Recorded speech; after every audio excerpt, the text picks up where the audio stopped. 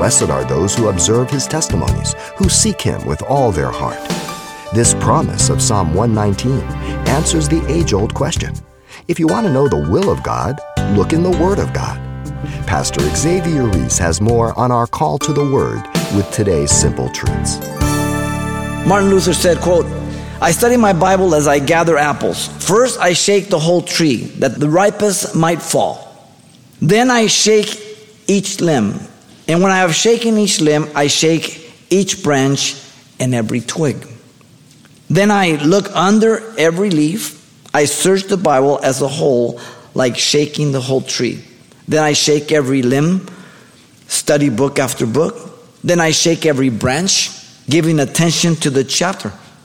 And then I shake every twig, or a careful study of the paragraphs and sentences and words and their meaning." That's good exposition. You see? It doesn't come by just reading a verse. Oh, okay, now tell me your opinion. No. You got to spend some time in it.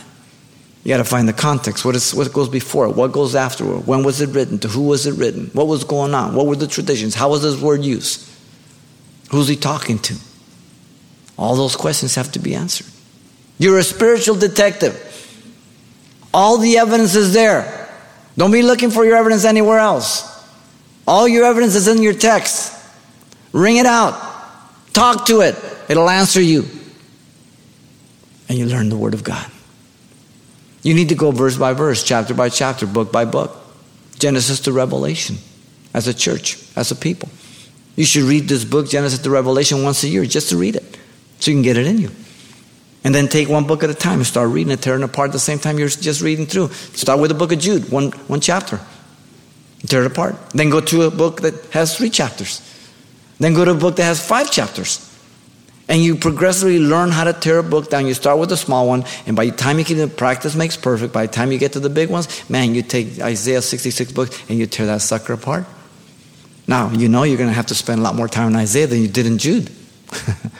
Right? Proper exposition will always produce and point me to the true worship of God. This will keep you from a lot of shenanigans that go on in the church. That Christians can be demon-possessed. That's a lie from hell. That the Spirit made you get up and do dumb things. That's a lie. If you know the Word of God, you can say to somebody, "You're wrong there. Let me show you what the Bible says." There's no such thing. You must know the Word of God in its context so you can give an answer to every man for the reason of the hope that lies in you with meekness and fear. If we believe good teachers will always prepare the students for what is going to be given on Friday for a test, God has given you a book. The tests of life are here. The final exam is in here. And if you know the Word of God, you're going to know how to live the life of God. No other way.